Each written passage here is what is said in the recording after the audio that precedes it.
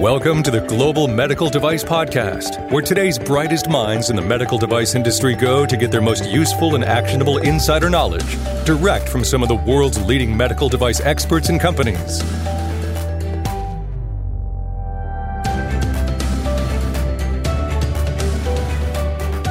You know, there are times at Greenlight Guru where I feel like I have the best job in the world. And today is one of those moments on the Global Medical Device Podcast. I get to talk to Alison Lee. Alison is the Director of Operations for a startup called Breathe 99. Now, Breathe 99 is an interesting story. They've developed a mask to help in the current pandemic needs. And it's a great story. And it didn't start as a need for a global pandemic. It actually started out of a necessity for somebody who was a runner and wanted a mask to help limit or any sort of pollution as he's running in an urban environment. And so it's just kind of interesting to see the origin story of this company and how they've pivoted and now at a point where they're making really cool product to meet really important needs. So enjoy this episode of the Global Medical Device Podcast. Hello, and welcome to the Global Medical Device Podcast. This is your host and founder at Greenlight Guru, Jon Speer. Pretty cool episode today we're going to dive into. We've got a lot of customers at Greenlight Guru that are frankly on the front lines of developing products and technologies to help during the COVID pandemic. And today, I've got the great pleasure to talk with Alison Lee. Alison is the Director of Operations for Breathe 99. Alison, welcome to the Global Medical Device Podcast. Thanks, John. Great to be here. All right. So for the folks that maybe don't know that much about Breathe 99, I guess that might be a good place to start. What is Breathe 99? Sure. In short, we're a startup company based in Minneapolis that makes a high quality face mask. That filters 97 to 99% of airborne particles. Can't say we're N95 certified yet, but those are the requirements that we've designed our mask around, and something Greenlight's helping us to get there. So that's in short what we're doing and where we're trying to go.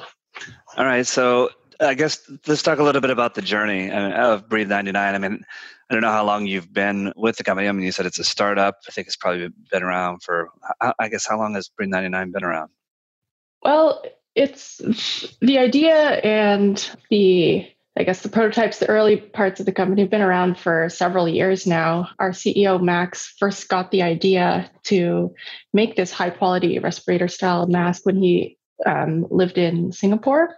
And he's a runner. So he wanted to run, but there was often days where there was a lot of urban pollution and wasn't sure if it was healthy to go outside, but also couldn't find any kind of protection that he felt was adequate for someone in a smoggy city. So he was kind of thinking about that in the back of his head as, he finished his degree in mechanical design and started working at a design firm and kind of been working on the prototype of this mask that seals completely around the mouth and the nose and features high quality breathable filters. So back before the pandemic, about 2 years ago now, he and a couple friends, that's really when Breathe 99 was founded, I suppose. And so they launched a Kickstarter for the B1 mask, which was targeted at people who were concerned about urban pollution and wanted to be outside or needed to be, for example, commuting or cycling, running outside. And that Kickstarter didn't quite reach its goal. And so then it kind of remained up, in the back of his head. But then the pandemic started pretty soon thereafter. And all of a sudden, there was this really obvious, really urgent, and really serious need for high quality respiratory protection. And they had already done a lot of the work in the prototyping and user testing. And so that's when we launched the Kickstarter for the B2 mask back, I guess, in April of 2020. And that's also when I joined the company to help out on the filter design side. And so we, throughout the summer, we had 2 successful Kickstarter campaigns, raised over $750,000, wow, which really allowed us to launch the company in full. And it's kind of more the company that we are today. Wow. I mean, that 750,000 on Kickstarter, that's impressive. I mean, obviously, the circumstances in the world were right too, but my goodness, that's amazing. So, from April till today, I mean, you've had the Kickstarter. I'm guessing you've been in production. I'm guessing your masks are available to folks, the B2 mask. Talk a little bit about what you've heard or seen, or some of I guess stories from folks that have been using your products, if you have any. Yeah, that's what keeps us going. We love hearing about how people feel safer wearing our mask. It's allowed them to continue doing their job. And we hear from a lot of teachers, a lot of people who volunteer, who have underlying health conditions, who otherwise wouldn't feel safe, interacting with the public. And there's surprisingly to us, since we're not officially certified, but we do have quite a lot of doctors who use our mask at work, and they say that it's very comfortable compared to your typical the N95 respirator, which are not available to them, and it just allows them to continue their job and feel a lot safer than maybe the other alternatives that were available to them, like just a surgical mask that doesn't have the proper seal. Right. Yeah.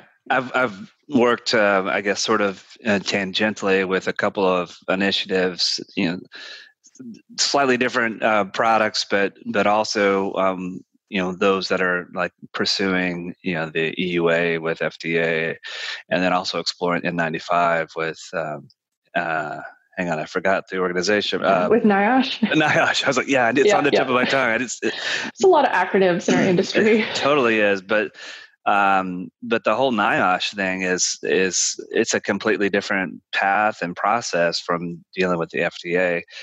I guess I'm curious, is that something that still is on the horizon, or something that you're still pursuing at Breathe 99? Yeah, it's definitely something we're planning for. And I'd say NIOSH is probably even the more relevant one for us, to be able to call ourselves a respirator, an N95 respirator. None of us, we're a team of 6 people. 2 of us have engineering backgrounds and kind of medical adjacent experience, but none of us have gone through a regulatory approval of a product before. So I'd say in the beginning, we were maybe a bit optimistic about how straightforward the process might be. But definitely, as we've been documenting our user needs more and exploring what all of the detailed testing and requirements would be, we've realized it is quite a longer term path that now we've been able to plan properly for and realistically for. So definitely on the horizon, that stamp of approval from NIOSH and from the FDA is really, really important for people to trust our product, to enter certain medical networks. So definitely, but at the same time, we know that right now, even without it, there's a lot of people who can really greatly benefit from our mask. And actually what we've done in lieu of, knowing that we're not going to get the NIOSH certification, that we weren't going to get it back in 2020 in the summer, we have done independent testing with the University of Minnesota. And we've published those results in a white paper so that at the very least, if someone is more scientifically minded and kind of familiar with regulations, they can go look up that white paper and, make a call for themselves if they feel comfortable using our product. Sure. Yeah, that makes a lot of sense. Folks, I want to remind you, I'm talking with Alison Lee. Alison is the Director of Operations for Breathe 99, and you can learn a ton more about their product by going to Breathe 99, and then 99 is 99 the number.com. So BREATHE99.com. And man, the website is super informative. There's some blog posts. There's ways to learn more about the product and fit and all that sort of thing. So really I encourage you all to check that out. I also wanted to start talking a little bit, Alison, about your Greenlight experience. And I guess before we do so, I want to remind folks that Greenlight Guru, we're here to help, whether you're developing a product to help with the pandemic or another medical device for other purposes, we're here. And I would encourage you to go to www.greenlight.guru to learn more about the medical device quality management system software platform, the only one in the market today designed specifically and only for the medical device industry by actual medical device professionals. So if you're interested in learning more about how our workflows and our team and our products and services can help you streamline your practices and ensure compliance along the way, then again, I would encourage you to go to www.greenlight.guru to learn more. All right, so Alison, you talked a little bit about being a small team, a couple with some engineering backgrounds or adjacent types of disciplines. How many of you have been through the medical device process before? So none of us have worked directly on a product that's gone through medical device certification, but Max, our CEO, worked at a mechanical design firm for many years that worked on some medical products. So he's been around that process. And myself, the other engineer, in a previous life, I worked at a startup that was part of the electronic signature process for manufacturing regulated devices. Cool. and pharmaceuticals. So I became pretty familiar with the electronic signature regulation and the fact that, the regulatory environment, but none of us have gone through it directly with the product that we've created. So all right. It's been a learning process. Well, for sure. And I'm glad that you're going through this. I guess what I'm curious a little bit about is if you can share some of your experiences on how Greenlight has been a resource for you and the team during your journey to bring the B2 mask to market. Sure. Yeah, we really appreciate all of the resources that Greenlight has available online, especially breaking down all the contents of the design history file. We're still kind of defining our user needs and all the design inputs and just seeing the full picture of how that's going to come together and being able to plan for what needs to link to what. And it's just helped us lay things out because, it's so complicated and there's many ways that one might go about documenting all of these things. But the fact that just being able to link things and not getting lost in folders upon folders upon folders, that peace of mind has been really great for us. Sure. And, it's allowed us to go step by step at the pace we need. Good. What have you found to be, I guess, most challenging in navigating the overall design and development process? I think the fact that most of our teammates have not worked on a regulatory product, there's a lot of checks and balances that if you're not a medical device, that you don't have to take into account, like the change order process, for example. Just, you have to train people on the change order process, but you also have to first kind of teach them why it needs to exist. It seems very bureaucratic and kind of, it takes a lot of time. But so that's been you have to learn why you're learning it almost. So it's another layer to kind of introduce our team. Yeah. And change their frame of mind. Yeah. I mean, I hear this often from startups is, when you're new to med device, I mean, it feels like, and I know you didn't exactly say this, but sometimes a little more burdensome than it needs to be. But at the same time, I mean, I have to imagine that the team very much understands the mission of Breathe 99 and the purpose of your products. And so I would imagine that, understanding the importance of a product being designed appropriately and safe and effective, that's been, helps connect the dots, so to speak. I guess, what do you think is, if you were giving advice to another startup who is, thinking about pursuing their medical device journey, do you have any tips or pointers for them? I guess just find out as early as you can everything it's going to take. Start plotting out your user needs. And if you don't already know your users and their environment intimately, as soon as you can, go and talk to real people and find out just the entire scope of how your product is going to be used. Because, for us, we're a mask, so it's obvious to think about the person wearing the mask. But when that person is a doctor or a nurse in a hospital and they're wearing that mask that has been given to them by their employer, there's all of these other factors to consider. who makes these purchasing decisions in the hospital, who decides and who distributes and trains their employees. If there's a reusable portion of a product of our mask, there's a fabric part and then a flexible plastic part. How might that get cleaned? What are laundering processes in the hospital environment? So there's a lot of, just be aware of your scope. And you can really only do that by talking to people as soon as possible before you, I guess, make an assumption. We definitely thought that the regulatory process would be a lot faster. Maybe 6 months or something. We'll complete the paperwork. Not having done it before. And I think the more we kind of peeled the layers of the onion, so to speak, we realized there was a lot more to discover before we could go ahead and even apply. Yeah. There's a couple of things I want to, I guess, dive a little deeper in on that last little bit that you shared. Let's first talk about the user needs side of things.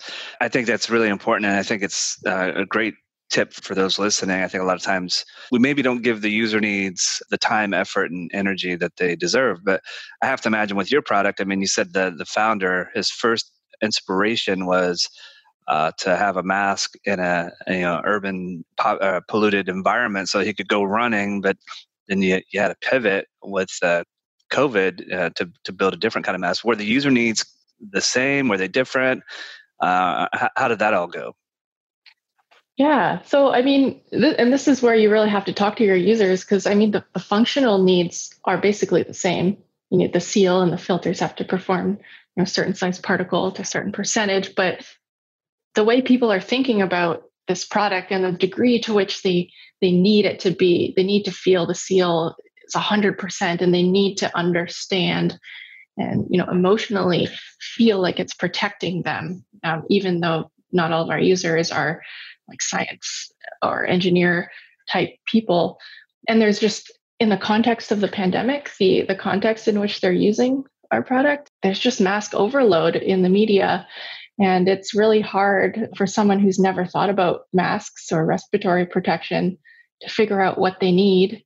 And there's a lot of misinformation as well and conflicting advice. So we have to take that into account as well when thinking about our users in the context of a pandemic, is that there's all these heightened emotions and that's all part of their experience. And, when someone that could affect, for example, the degree to which they read our instructions, how frustrated or not they may become if they don't understand how to assemble a certain part of our mask. And even in the customer support process, and just feeling confident in our company makes someone feel confident when they're wearing our mask. And so there's this whole other layer during the pandemic that's very, very different than just selling something that'll protect you while you cycle to work. The other thing I want to explore a little bit is your discovery about the regulatory process maybe being a little longer than and more tortuous and challenging than maybe you first thought. And I think that's a common thing. I mean, over my career, I've worked with inventors and entrepreneurs, and a lot of times at the beginning of that journey with them, they already have a prototype that's pretty far along, and granted, they may not always have design controls documented or the risk and that sort of thing, but the product essentially works or is pretty close to being a production version, if you will. And then I have been the bearer of bad news from time to time. It's like, oh, well, this is a class 2 device is going to require this submission and that sort of thing, and it's going to take another 6, 9, 12 months before we get there. And that could be a little frustrating.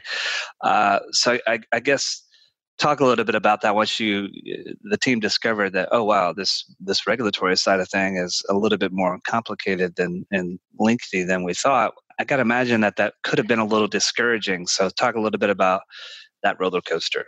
Yeah, it is, I guess, a little bit discouraging at first. And most of all, it's hard to message to our followers, our customers, especially our crowdfunding backers, who also don't come from a med device background. You might think it's as straightforward as, well, how much does it cost and how long does it take them to process your application? And to explain why we actually need to do more work in the design stage and possibly do some redesigns before submitting our product, a medical version of our product. It's without getting into too much detail, it's hard to kind of justify why we're seen to be taking so long. But on the flip side, we have, because of the pandemic and in talking to our users, there are a lot of really great use cases for our mask that don't require the NIOSH approval. So we've been able to find plenty of good uses for our mask in the meantime. And while we do the proper diligence and kind of reset our expectations. And sure. On that, yeah. Breathe 99, did you go the EUA route? No, so in the end... And I guess let me clarify for folks, EUA stands for Emergency Use Authorization. It's a provision that is, part of FDA for times of need, like we're in right now from a pandemic perspective. And it just is it's a different path to get some level of regulatory approval for products that meet the global need. So anyway, I interrupted you, sure. But why was EUA not necessarily a path that made sense? So this is again from all the feedback we got from our crowdfunding backers who are the first users to get our mask. There's a few foundational things that we want to change about our mask before we put it forward as the med version. The big thing is sizing. That we noted that our mask is designed as a one size fits most mask, and we've found that it fits typically people whose faces are on the smaller side or who are tolerant of it. It's quite a compact mask, which is part of the design. That it's not this huge thing on your face, but some people do have a preference for it feeling a mask that feels very roomy and large. So we would like to do a bit more work and research on the sizing before submitting for any kind of regulatory approval, even in EUA, just so that it can fit a wide enough portion of the population. And in doing that, we're also realizing just how difficult a challenge it is to fit around the nose and mouth area of the human face, and just how varied the geometries are between people. So we're working with this lab at the University of Minnesota called the Human Dimensioning Lab. And that's pretty much what they said, is this is, of all of the human dimension problems to solve for things that are worn by humans, wearing something on your face that needs to seal around the nose area is the number one challenge. So for sure, that's why we want to take our time and do it properly and offer something that'll fit a wide range of people. Yeah, so you're just being very deliberate about the entire process. It makes a lot of sense. Yeah. All right. Well, Alison, as we wrap up our conversation today, any other tips, pointers, message that you want the listeners to hear before we call today's episode a wrap?